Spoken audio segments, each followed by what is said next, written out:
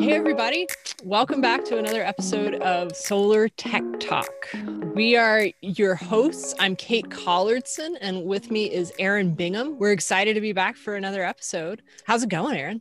It's going well. It's a new year. I'm enjoying January. It's pretty chilly out here on the West Coast. So Yeah, it's chilly here too. Out here in Colorado, we're expecting some snow tonight. great days for some PV modules to be putting out as much as they possibly can, right? Exactly. Full sun right now. Yeah, exactly. Nice and chilly. So, have you been reading any good articles? Anything you want to talk about? Yeah, I had a look at an interesting article from PV Magazine. So late last year, they put out a series of articles and zeroed in on some interesting topics around changes to upstream materials. So the materials that get incorporated into every single module, things like wafers that eventually turn into cells. They took a look at what the impact of the trend towards increasing size of those wafers is, and how that's impacting module footprint, as well as module outputs. They also looked at some more bleeding edge technology that's being incorporated into modules slowly. And I always mess this word up, but they had a section that was pretty interesting about introducing and continuing to implement perovskite. Is that perovskite? How do you say that one? Do you know? I think it's perovskite. Perovskite, yeah. It's a tricky one for sure. Yeah, absolutely. So there's a particular section where they zero in on incorporating perovskite technology into cells and cool. that's having on cell output. Yeah, it's really cool. That's great. I'm excited to see some of these new technologies become more widely adopted. It's we've been talking about perovskite for years now, and it's exciting that we're still going down that path, and hopefully we'll be able to see it become more mainstream and see some of the effects that folks have been talking about all this time. Yeah, and in other parts of the article, they look at other trends that are related to PV, such as energy storage and smart home technology. So I encourage everyone to give PV Magazine a little bit of love. Check out their site and check out that article series. We'll try to link it somewhere in the podcast notes. Yeah. How about yourself? Yeah, I found a good article that I was interested in. I'm a code nerd. I found an article in Solar Builder that was talking about a new code that I actually had not realized had made its way into the 2020 National Electrical Code, and it mandates that knife switch disconnects be secured, either locked or secured in a way that requires a tool to open them. And this might seem like a no-brainer, but there was no requirement for that up to the 2020 code, and it really increases safety for some of these boxes are placed in readily accessible locations with where kids can just go in and just be playing around and could stand a chance of getting really hurt. And so this just increases the safety, and I was excited to see that's new in our code in 2020. Yeah, exciting times, and it's always great to see the industry kind of maturing what's expected of installers via the code, so that everyone who's interacting with these systems or has a chance to interact with these systems is as safe as possible when they're doing so. Absolutely. Let's switch gears a little bit. We're excited to talk about one of the new products that we have coming. It's another new storage product, different than the one we talked about in last month's episode. It's from one of our manufacturing partners, BYD. They have a new residential storage product, and we got a chance to catch up with Devin Wilson from BYD, and he told us a little more about the product. So let's jump over to that conversation. Yeah, let's check it out. My name is Devin Wilson. I'm the sales director for North America for BYD for the battery box lineup of products. As some of you may or may not know, BYD is a very big company. And so one of their divisions is the battery box, residential energy storage products, and that's what I represent. But BYD is doing many things, many great things all over the globe in the US in many outlets. But BYD is one of the largest manufacturers of electric vehicles in the world. We don't currently sell those consumer electric vehicles in the US yet. But one thing we do sell in the US, which is a big part of our business, is electric buses. So that is all over the world a major part of our business. And that electric vehicle and electric bus business really informs our storage business. We've gleaned a lot from that industry since we've been selling electric vehicles for 10 plus years. We can lean on that knowledge as we roll out and develop new storage products. So tell us a little more about the US market, residential energy storage in particular. Yeah. So BYD, our Battery Box Group, is relatively new to the US with our products. We've been around for relatively a little while all over the globe. It's about 2015. And we've been in Europe really primarily, as well as the rest of the world, but primarily in Europe, doing a lot of business and around for quite a while. So we built our brand quite a bit in Europe, Australia, the rest of the world.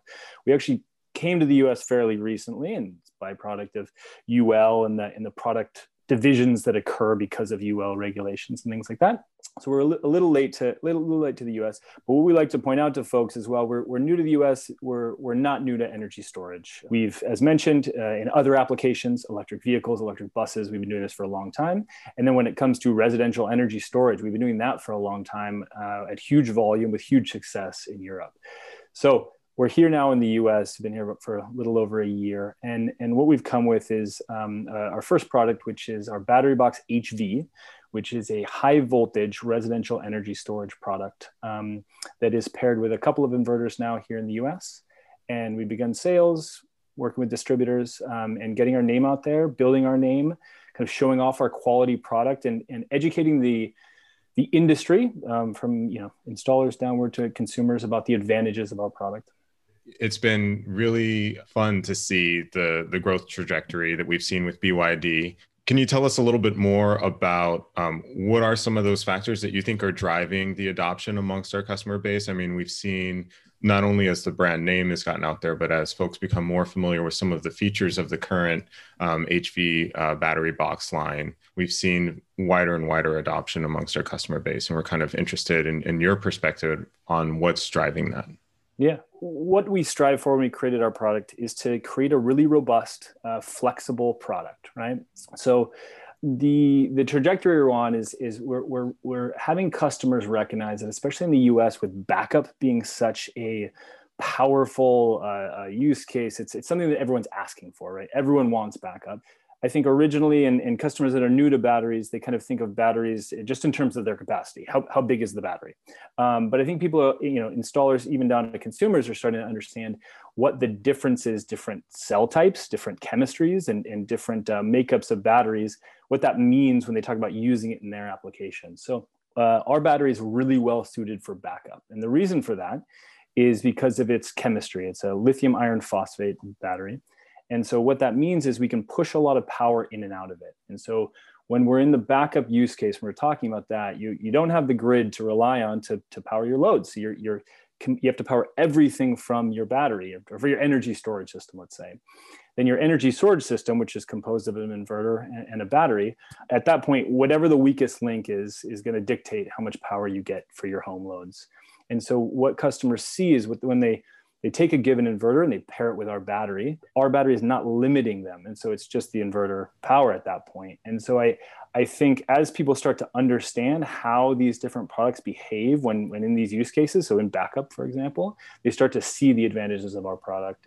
And we've definitely seen the progression of understanding among installers as they start to kind of see how different products behave in the field and then come back and try other ones and see how those ones behave. And they kind of get that positive feedback of seeing ours do great in some of these scenarios that maybe a rival product didn't do great. And so it's a very good kind of test house for us. Sorry, my internet cut in and out, so I'm not sure if y'all already covered this. You gave a really great breakdown during the training yesterday of some of the benefits of working with LFP versus NMC-based battery chemistries, Yep. and even vice versa. You kind of did both sides a bit of justice there. And I wonder if you could just kind of quickly summarize for our listeners today, what are those benefits of either side of that coin? What I like to point out is that in the market, there's generally two types of lithium ion batteries being sold. There's NMC and LFP. And so different competitors offer different chemistry types, right? We focus on LFP products.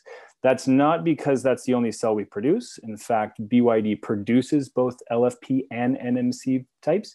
It was a conscious decision when we were going to create these products to say which is the best chemistry for stationary storage.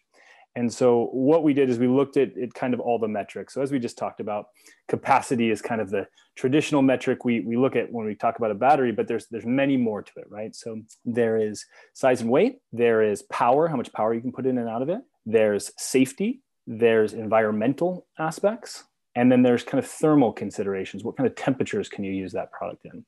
And so what the team determined is that when you're comparing LFP to NMC, LFP kind of outshines NMC in all of those categories except size and weight. And that's why most all of the consumer electric vehicles on the market right now, they use NMC. You can pack a little more energy. In a vehicle, you put batteries in kind of in the base of the vehicle, and you need to pack a lot of energy into that space, and you're limited in how much room you have. So you want to use a high energy, a product with a high energy density. So BYD does it. All of our competitors kind of do it. NMC cells go into cars, and especially it's hugely important when you're lugging those batteries around. That size and that weight becomes hugely important because you're physically moving them, right?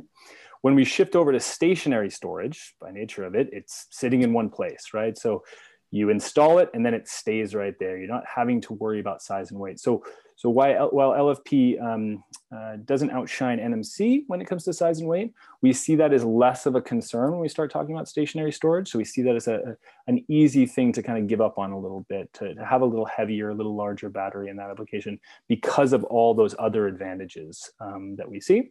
So again, that's power. You can put more power in and out of an LFP battery. Ambient temperature conditions. So our battery can be used in a wider range of temperatures. It's a safer product. Why is that? Because it's more thermally stable. LFP doesn't suffer from a thermal runaway like NMC cells can tend to have. And then additionally, from an environmental standpoint, we're using more common elements, iron and phosphate versus nickel and manganese and cobalt. So we don't have a Prop 65 warning, for example, here in California on our product because we don't have those chemicals in our battery.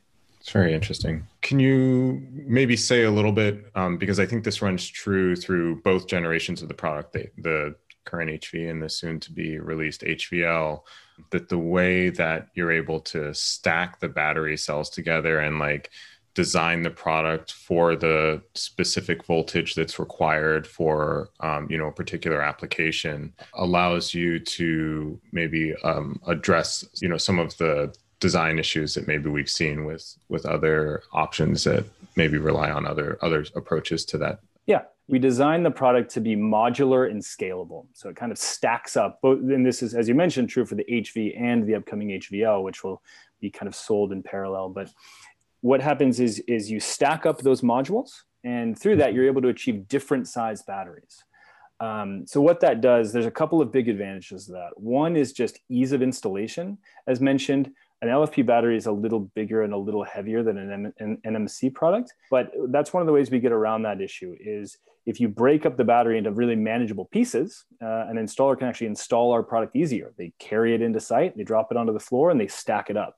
So what would be construed as a big negative, a heavier thing, we've actually found a way to kind of make it an advantage. And what we see in Europe is it is a huge selling point.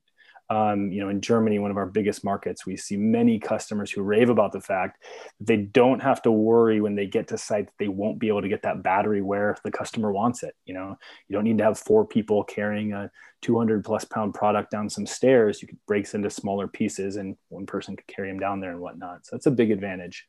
So then Another aspect of our product, which is a little different than many of the competitor products, is we have a product that we call is true high voltage. So what that means is when you stack it up, you're getting, as you mentioned, you're getting different voltages based on how many you stack it up, but you're getting from 200 roughly to 400 volts for your product. And that's we say true high voltage because there's no DC to DC converter inside of our battery, right? So it's what some other battery manufacturers do is they take a lower voltage product, say a 48 volt product, and they have a DC to DC converter, which boosts that voltage up to a level that the inverter wants, say 380 volts. So there's a couple advantages to not using a DC to DC converter and having a true high voltage product. The first is efficiency. So the closer you are to that kind of 400 volt operating range, the more efficient the system's going to be. And we've seen that from test data when we employ our product with a similar inverter and then compare that to a rival product with the same inverter, we see better efficiency. And that's just kind of due to not having to go through that DC to DC converter. Additionally, reliability, DC to DC converters tend to be a point of failure. And then lastly, in performance. So we've definitely seen this here in the US, but there can be some issues with DC to DC converters as far as switching from charging into discharging and the time it takes to do that. On the battery side of things, it can lead to some issues. So when we don't have that in our product, we don't have those same issues. It can really quickly switch from charging to discharging, which is hugely important when you're talking about a situation like an off-grid or sort of backup use case where you're off the grid at the moment and it might need to switch over from charging to discharging and rely purely on the battery in that case. So that's a situation where our architecture really allows the battery to totally shine and do some things that competitors can't. Great, thank you. Let's talk a little bit more about the HVL. What features of this new line, and maybe you could give us a quick overview of the product before diving into the question, but what do you think is going to be most attractive to the homeowner?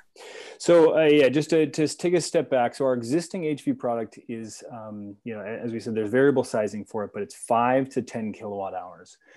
And in parallel, we're offering this HVL product, which is from 12 to 32 kilowatt hours. So first thing right off the bat is we recognize that there's a huge demand for storage capacity, especially here in California, but here in the US in general, when you're talking about backup. So we wanted to offer something that allowed for more capacity. And so the first thing a consumer is going to notice is they can add a lot of storage, right? It can go very high, especially when you pair it with, say, the Sunny Boy storage with 3 inputs, you can get a lot of capacity there. So you're really not limited anymore with the limitation on the battery side as far as capacity goes. The other nice thing is there's many stops, between 12 and 32 kilowatt hours, every 4 kilowatt hour increments.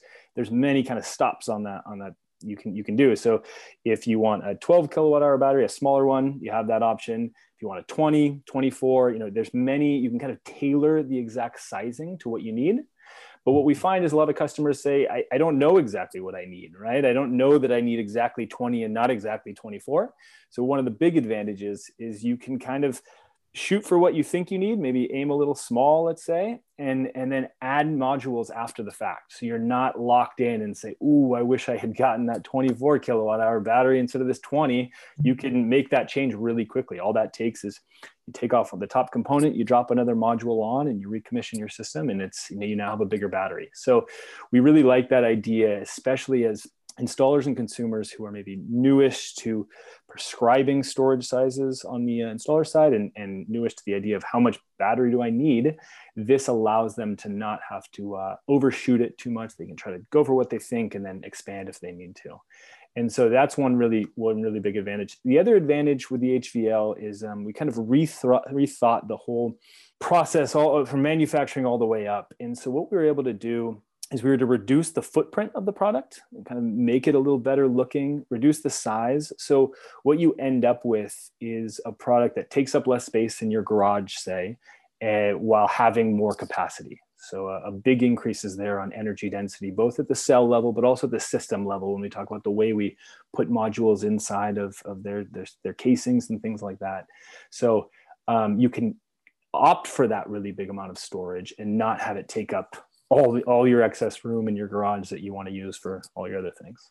Yeah, we're very excited to see that jump in capacity. I mean, I think that with all of the different battery technologies that we offer and all of the manufacturing partners that we work with, we're seeing that trend of larger options coming to market, options that, when coupled with the right technology on the inverter side, can come closer and closer to offsetting the vast majority of homes' use for general grid tied usage, and then doing quite a bit to support the home during any sort of a power outage or anything like that. So do we want to go ahead and talk a little bit about some of the changes that your team identified and made when you were developing the HVL line? It was really interesting to hear about even some of the smaller seeming changes, kind of like changes to the body of the product to make fitting the units together easier. Other changes that I thought were really exciting, because I love when our manufacturing partners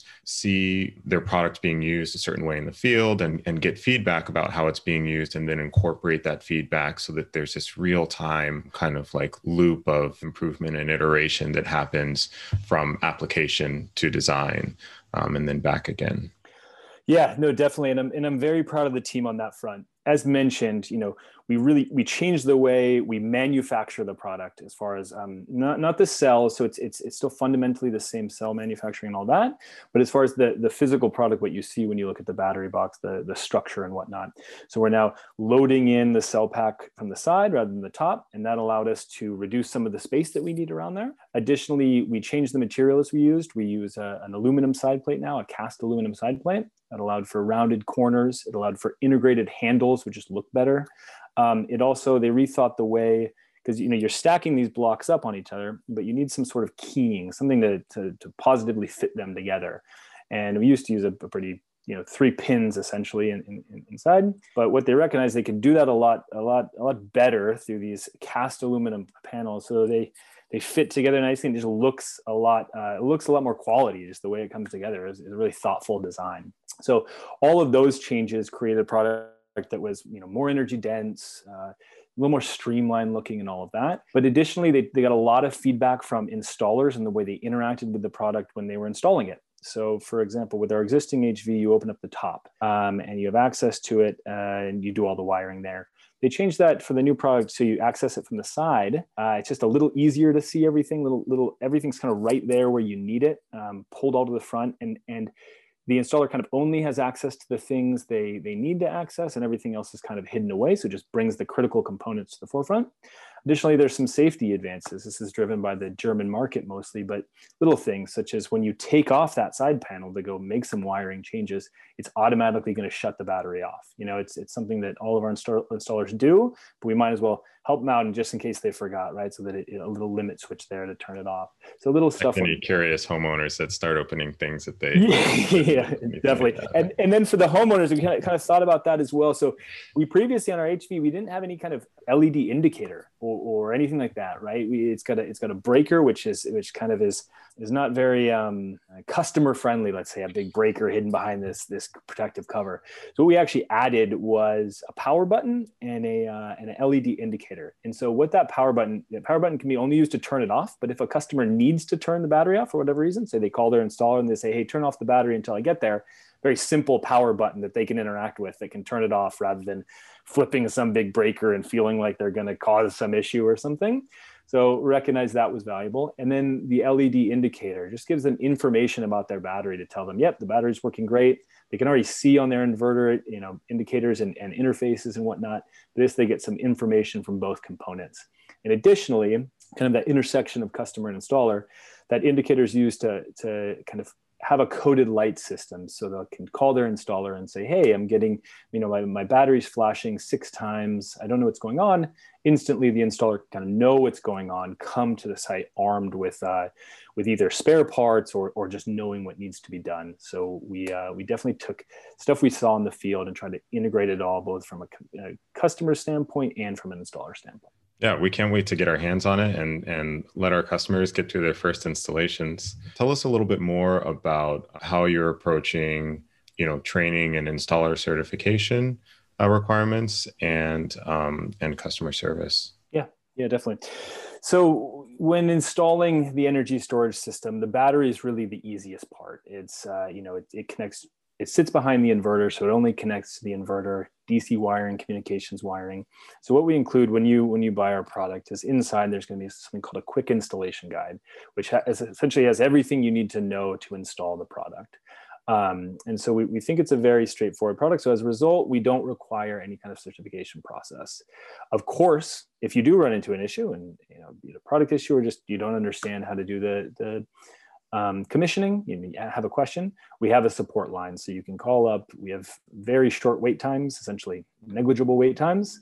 And we're always ready to support customers with that process, just because, especially if it's your very first time, you maybe tend to overthink things a little bit and read too deeply into the instructions, but we think it's a very easy process. And especially with a little bit of support on that first install, we think installers will find that it's a very simple product to install at their future installs. Did we already touch on the timeline for the SGEP listing and what's the approach that BYD is taking to that?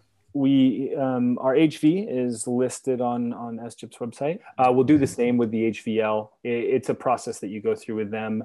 It's important to note that for installers, being or pre-qualified or what have you on the SGEP site isn't a necessity to submit an application. Actually, you can submit an application with any technology you want, and then they'll kind of do the work on the back end to work with the manufacturer. Obviously, we're starting that regardless, but all that certification is underway as soon as the product's released, and we work with them directly to provide discharge tests and all those sort of things, so that the installer doesn't have to go through that process.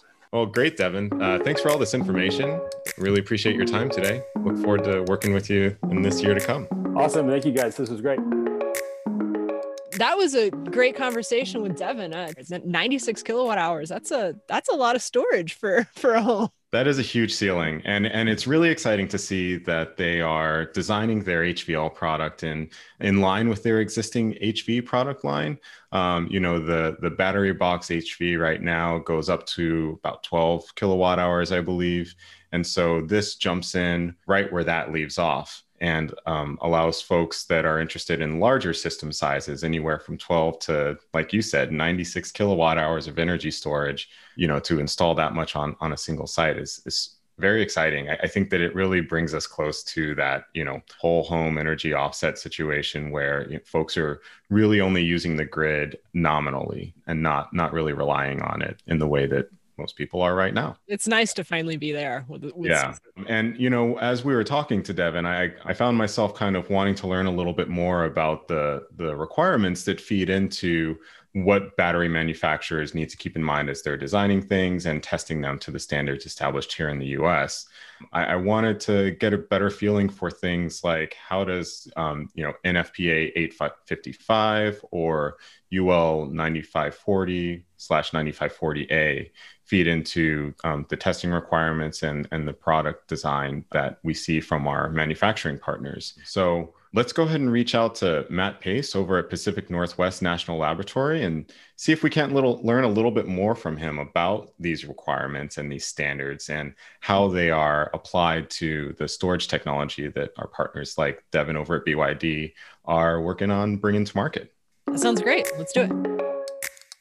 We're here today with Matt Pace. Matt is a technical advisor for PNNL. He leads the Energy Storage Safety Codes and Standards Group. He also serves on a couple of UL committees, 1974 and 9540, as well as NFPA 855. So thanks so much for being here with us today, Matt. I wonder if to start off, if you could just give us a summary of the certification and testing landscape when it comes to energy storage equipment.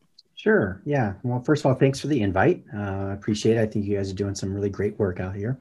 And, PNNL is a very large lab. Let me just explain to people a little bit. A lot of people have never really heard of Pacific Northwest National Labs. We're one of the 17 DOE-funded labs, similar to Sandia, Lawrence Livermore, Berkeley, and PNNL has about 4,500 employees and $1 billion research budget. So it is a very significant lab. It's also responsible for the Hanford reactor site, which is the very, very large cleanup operation. And so P&L's efforts in energy storage, we have a number of different directorates from national security, nuclear, earth, energy and environment. And that's where the battery materials and systems group that I work in site. So just to give people a little bit of a background on P&L, based in Richland, Washington. However, I'm a remote staff. I'm in the Santa Cruz office of P&L. You can see it right behind me here.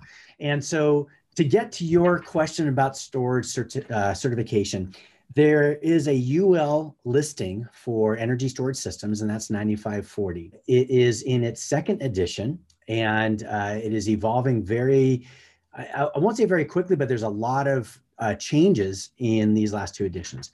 And I would say the landscape of that is still in its infancy. The larger energy storage systems that were installed just as recently as maybe 3 years ago had no listings.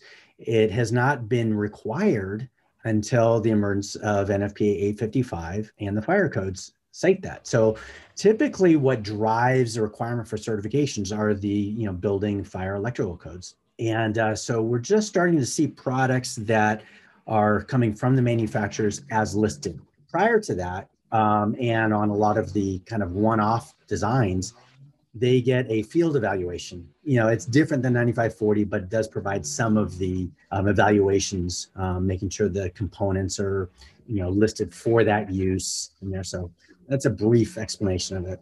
Yeah, so it sounds like we're kind of coming out of a bit of a wild west in terms of energy storage regulation. Do you agree with that, or? Yeah, I think you definitely can say that's true in some installations, some locations. The industry is really trying very hard to install safe systems. And some of those safety best practices are reactionary.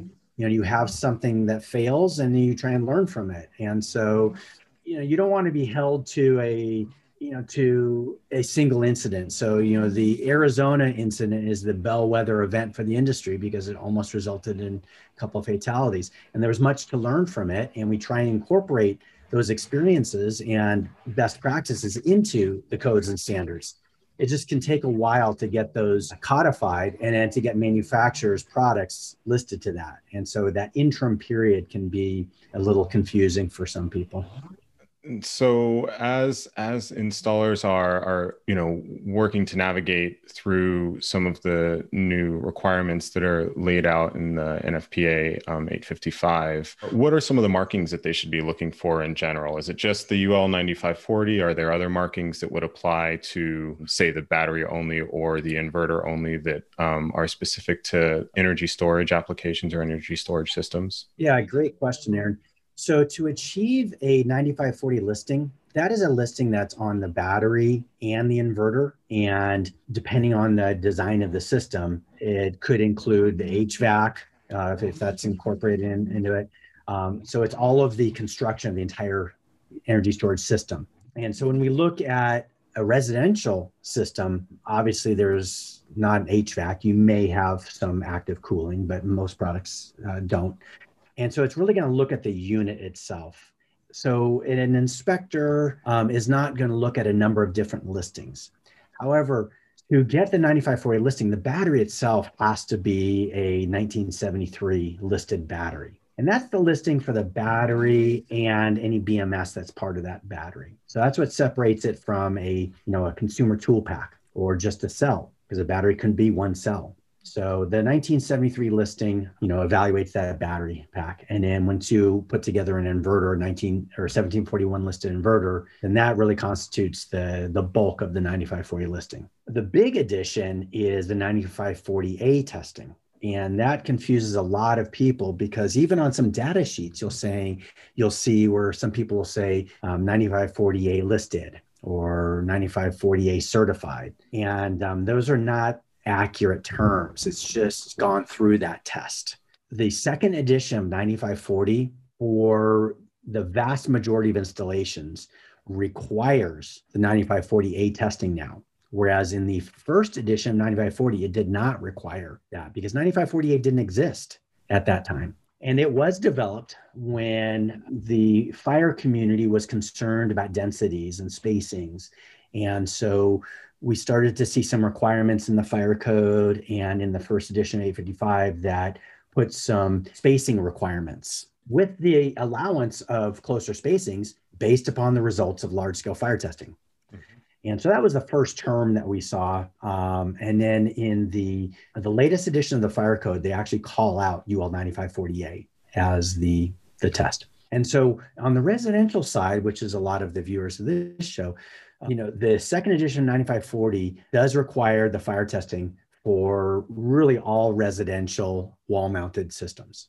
And so where we're at today is that very few have that. I'm only aware of one product on the residential market that actually has completed that 9540A testing and been listed to the second edition of 9540. So it's still pretty early in the residential storage market. There are products out there that should they have a catastrophic failure, we don't know what to expect from it and could potentially result in a lot of damage. So I think that's the next step for the residential market, is to have all of those products go through that testing so we really understand how they perform under a catastrophic failure. And just so that our listeners and viewers are clear, the 9540 standard kind of governs it's a general safety standard that applies to the energy storage system. Is that accurate? A better way to say is it's the product safety standard. Product safety standard. Yep. Okay. And it's called out in the fire code in NFPA 1. When you're installing energy storage systems, they have to be listed. And because that is not included yet in the fire codes that are in place in most of the US, that's why it hasn't caught up yet to being a requirement. Yeah. That makes sense. And so the 9540A, on the other hand, is more specifically geared towards making sure that we understand how the battery itself behaves, or how the energy storage system behaves in a thermal runaway event. Correct. Yeah. The goal of it is to understand that under a catastrophic failure, and in the case of lithium ion, that's typically thermal runaway, a flow battery, a catastrophic failure could be a leak. So it's not solely for lithium ion. Sure. There is language to evaluate flow and even lead acid. And mechanical as well, right? I believe mechanical storage systems also covered. Exactly, yeah. And here's really a key point. And this is not really helpful for current lithium ion cells, but there is a provision in the 9540A test which begins at the cell level and then goes to a module level and then the unit or rack, and then an installation level if needed. At the cell level, if that cell cannot go into thermal runaway and not produce any flammable gases, then they are done with that test. They don't have to go on to the module level, unit level, because that testing determines what the fire, thermal runaway, and explosion risks are. And if there are none of the cell, then it's an off ramp and they're done. So, we'll see what solid state or other chemistries look like in the future. That test allows for a quicker certification path for those technologies.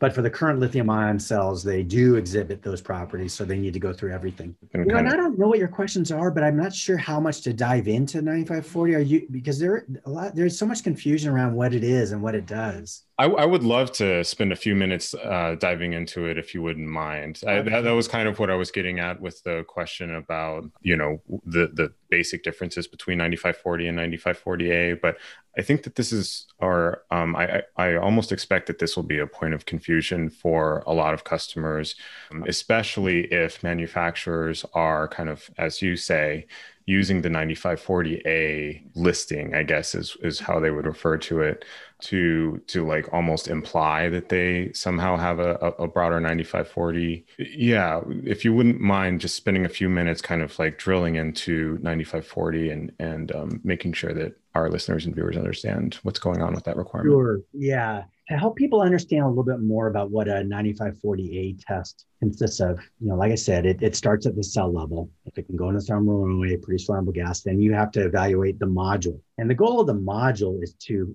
prevent propagation. And so what the testing lab has to do is part of the requirement is to put a cell into thermal runaway. And so they wrap a heater all the way around the cell. And this is a change from the third edition of 9540A. So we're on the fourth edition of 9540A, and that it provides some clarification on how it's put into thermal runaway. So anyways, the layout of the module will determine how many cells do we want to mechanically heat to force a propagation of thermal runaway to an unheated cell.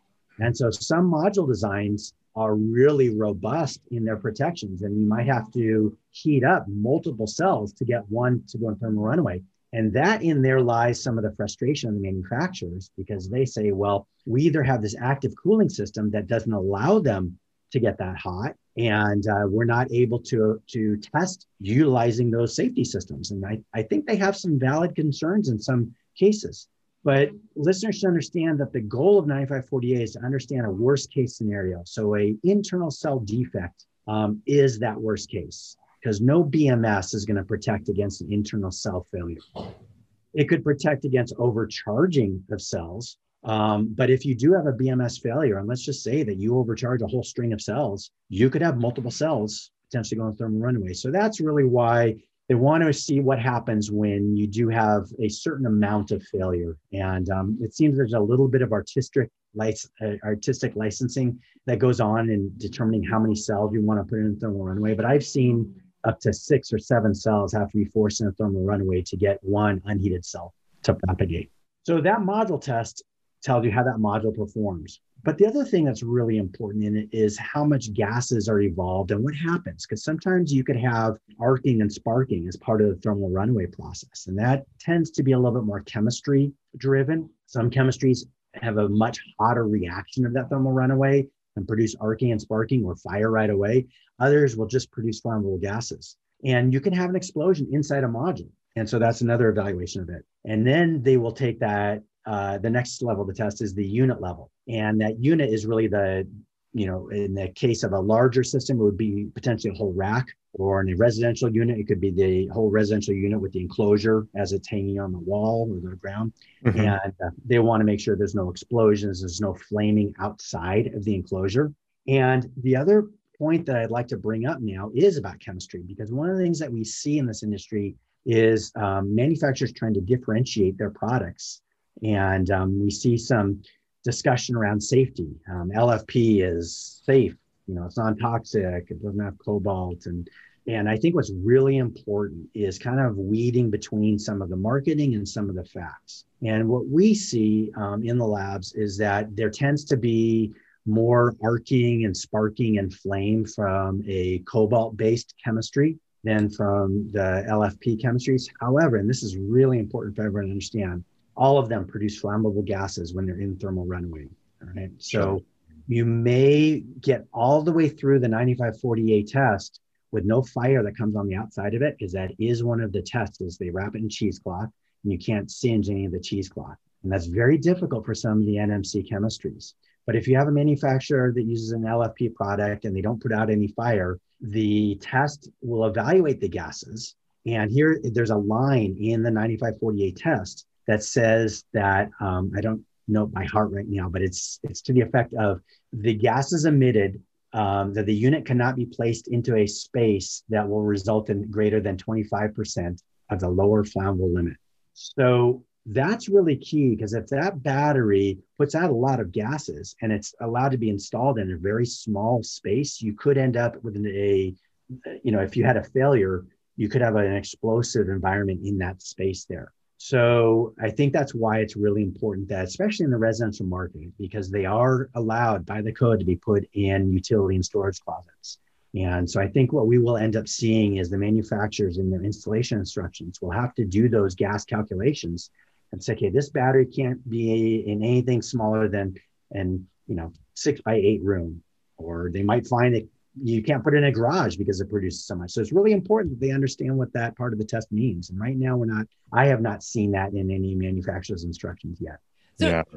I've got a question about a couple of the terms that you're using, because I thought that thermal runaway was meant explosion, but you're also using the term explosion. So can you explain the difference? Absolutely. Yeah, great. Thank you for bringing that up.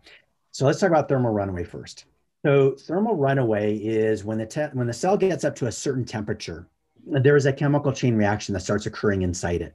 And as it's occurring, it's contributing its own heat that can't be dissipated through convection or radiation. And so it's a self-fulfilling cycle. What ends up starts to happen is that the electrolyte that's inside it starts to vaporize, and that builds up pressure inside the cell. And at some point, that electrolyte can basically be vented out of the pressure release valve. If the heating continues, then the separator between the anode and the cathode, when that separator, the first failure is it'll melt, and that will stop any electrical conduction, and you'll see a voltage collapse. So when they're doing testing and they're looking at that, it's a telltale sign. You see voltage collapse just prior to full-blown thermal runaway, which is when that separator fails, you have a direct short, and now it's off to the races. There's no stopping it. Whatever energy is in there is going to be emitted with heat and gases. So some people feel that thermal runaway is just the emission of some venting, and it's not entirely accurate. It could happen very quickly. That window between some venting and full-on thermal runaway is different for different chemistries and different cell designs. Okay, that's thermal runaway. Explosions. So explosions or deflagrations, there's actually, on the technical side, there's deflagration and detonation. And that has to do with the speed of the flame. So if you look at TNT, that's totally a detonation. And that has to do with the speed and the pressure wave. At a slower flame speed of gases, you get what's called a deflagration. And that is the same thing as an explosion, but it's just a very technical term for the power of it. Hydrogen happens to have a lot of energy. So when you have a thermal runaway with a cell that produces a lot of hydrogen, then you're up on the upper scale, getting close to detonation there. So I don't know if that helps a little bit. The bottom line, to anybody that's around one, it's a big boom, and nobody wants to be around it. We want to avoid them. We don't want to see any more booms in this industry. Exactly.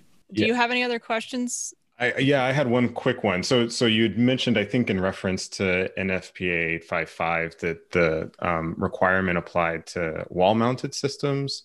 And so I wanted to, get any information that you have about the different ways that the regulations or requirements would treat a ground-mounted versus a wall-mounted or ground-based system. So let me just clarify. The 9540A tests, you have to do the fire test on all the wall-mounted residential. The ground mount, depending on where it's located, you're going to want to know how much heat is emitted on the backside. So for example, we saw, LG, their new product, the larger one is a ground mount. So in that test, what they're going to look at, the ground mount test will allow fire to come outside the box, but they're going to measure how, the wall that's mounted near, they're going to instrument surfaces around it, and you cannot have an increase more than 97 degrees C above ambient. So they're going to evaluate those, but that will be very likely, I predict, a more common installation for the cobalt-based batteries, just because preventing against fire is really difficult to do. So that we'll see what some people are able to design into their system to prevent fire coming out. But I was interested to hear that that's how they're mounting that one. I think that's kind of their way of meeting those requirements. So before we go, Matt, is there anything you're working on or want to tell us about, let our audience know about? Yeah, pretty exciting. So one of the big gaps when you look at some of the larger energy storage systems, not residential, more commercial and utility, is explosion prevention.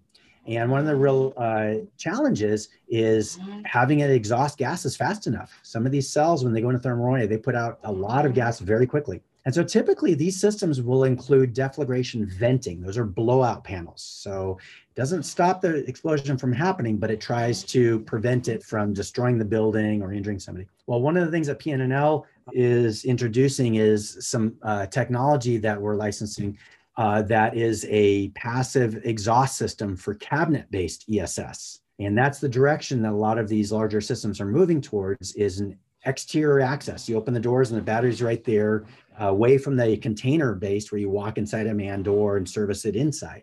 And so when you have a smaller volume, it's even more difficult to exhaust it. And so, we have a technology that's called IntelliVent that we're starting to release and share with different stakeholders. And we think it potentially offers a good solution for those cabinet-based ESS So that's interesting on the horizon there. Very cool. Thank you so much for being here, and we hope to talk soon. Thank you so much for the invitation. This is my pleasure. Well, that was a great conversation with Matt. He's such a knowledgeable guy. I was excited to learn about the difference between a thermal runaway event and an explosion. These are technicalities that I wasn't aware of. Things go boom, explosion, things kind of fart, thermal runaway. Exactly.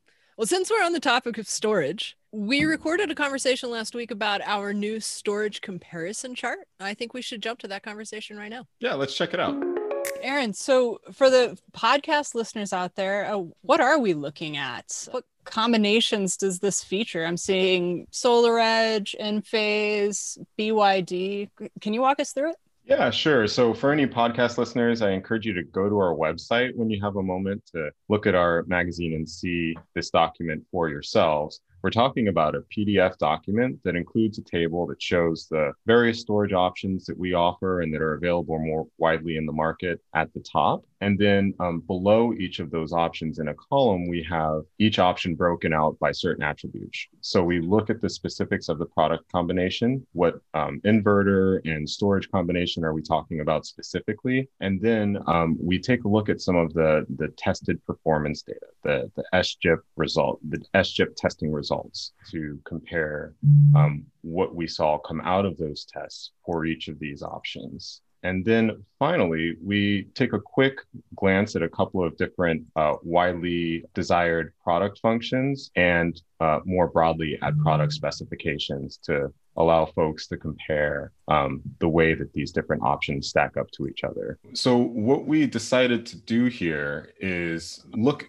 primarily at the options that we have within our product catalog. So we focused on the Generac Power Cell system, the Enphase InCharge system, the SMA Sunny Boy storage paired with either the LG Energy Solutions Resu 10H battery or the BYD battery box solution. And then finally, from our product catalog, we also have the LG Energy Solutions plus StoraEdge Energy Hub as a point of comparison.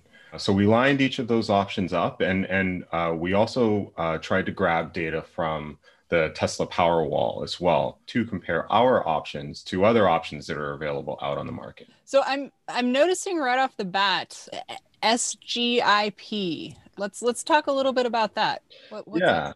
The SGIP is the self-generation incentive program that California established a couple of years ago to encourage both residential and now some commercial storage installation to support various renewable energy portfolio goals. The SGIP program is a California, essentially like a rebate that folks who install solar energy systems in line with the program requirements can take advantage of. And so those numbers that we have there, how do they get there? Sure, yeah. So how did we get the numbers? We got the numbers from SGIP testing data. So one of the aspects of the SGIP testing program is that they've established a verified equipment list for equipment that they put through their own series of tests to understand how it's going to perform kind of under expected conditions, right? So the tests kind of spell out the standards by which the products are tested, and the results of the test spell out the overall verified SGIP energy storage capacity, the SGIP verified system rated capacity for AC output, and then the SGIP verified system duration at the max AC output. Gotcha. So yeah, the story that these numbers tell us is how much energy is going to be accessible when you're using a battery inverter combination to support home energy storage. And then of that accessible energy, how quickly can that energy be discharged for a customer who's needing to use that power at its maximum output for a certain duration? And so, yeah, that final number is the duration. How long does the system take to discharge the battery to the full capacity to no capacity? Gotcha. Now, one thing that I'm noticing is that we have some products that are going to be coming out soon that aren't on this list. Yeah. Yeah, it's true. I mean, the residential storage product landscape is one that's changing very, very quickly. Like the solar industry? Like And just like the everything in solar industry, yeah, we're going to have to expand the solar coaster moniker to include storage, solar and storage coaster. You know, we even just this week found out from one of our main manufacturing partners that due to broader shortages within their bill of material and product components, there's a global shortage that's affecting one of those components that's going to affect their ability to get us some of our orders on time as expected. And, you know, what we might see is that, you know, we find that folks are in a situation where they're going to be forced essentially to switch to a different battery in order to support previous home energy storage sales that they've had customers sign for. Oh, that could cause a headache. Yeah. Yeah. It's not fun in some cases to kind of be close to the bleeding edge here. And so the end result of that is that, you know, what was already true about this document is especially true right now. We're going to be looking at this as a living document that needs regular updates. So we'll be adding additional options as they become available. You may see options disappear from the list as, you know, those are no longer available from within our inventory or more broadly within the market. So it'll be important for anybody who's wanting to stay on top of what's happening in the residential home energy storage market, from a product perspective, to check in on this document frequently and come back and check out the updates that we make as we're trying to make sure that our customer base is as well informed as possible about what's going on in this part of the market. You know, what folks will find is that there are different performance characteristics for each of these options. And, you know, that combined with the feature sets, I should say, that are specific to each of these product lines is really going to help guide our customers in finding the energy storage solution, you know, both battery and inverter combination that's right for them, for their sales teams, and for their customers. Sure. Is there anything else you want to point out? I think what I would add is just that if folks are curious about where these numbers came from, how other options that are not listed here compare to the options that we do have listed here, a lot of the information can be found on the SGIP website as well. If you go to the SGIP incentive program or the self-generation incentive program, the SGIP page, there's a verified equipment list, and there's a few different options. There are integrated systems that are listed separately from paired systems. And then again, you have separate listings for each of the battery and inverter options that are available on the market. So there's lots of great data there for folks who are interested in doing a wider comparison with maybe some of the products that we don't offer to understand and identify what's going to be best for their customers. So just real quick, for an integrated system, that's something like Generac or Ensemble that the inverter and the batteries are made by the same manufacturer? Yeah, that's exactly right. Right now on this list, the integrated solutions that we're showing are Generac, as you said, the power cell options, and then the Enphase InCharge system that's going to be part of the Ensemble broader solution set, you know, are both of the solutions that we offer that come from a single manufacturer. On the list is also Tesla, and Tesla is arguably also going to be an integrated system as well. Oh, man. It's always good to hear from us, right, Kate? That's a great document. I'm really excited about it. It was a lot of fun to put together, and we're really interested in getting feedback. You know, we are going to have to be modifying that document regularly as new products come to the fold and new partners enter the arena on our side, right? So watch out for revisions of the storage comparison guide. We'll be adding additional manufacturers, more information from SGIP as we have it, so that everyone can continue to compare these options and opportunities as they need to. One thing I want to say is that if any of our listeners out there have topics that they'd like to learn more about, please let us know. You know, in next month's show, we're going to be talking more about policy. We've got a change in administration that just happened, and that with that comes a new outlook for renewables. And so we're going to take some time and dig into what some of those new policies are going to look like for our industry. Yeah, it'll be really fun to explore the impact of the Biden administration on renewable energy portfolio standards, as well as incentives, right? We saw the federal income tax credit extended I believe at the end of last year. So even before Biden was sworn into office. And I'm sure that there will be other policy changes that originate with this administration that will have a significant impact on both the industry as a whole, but then also on what's going on at a local level for all of our installer partners out there. Absolutely. Well, thanks everyone for joining us. We'll look forward to chatting again next month. Yeah, see you next month.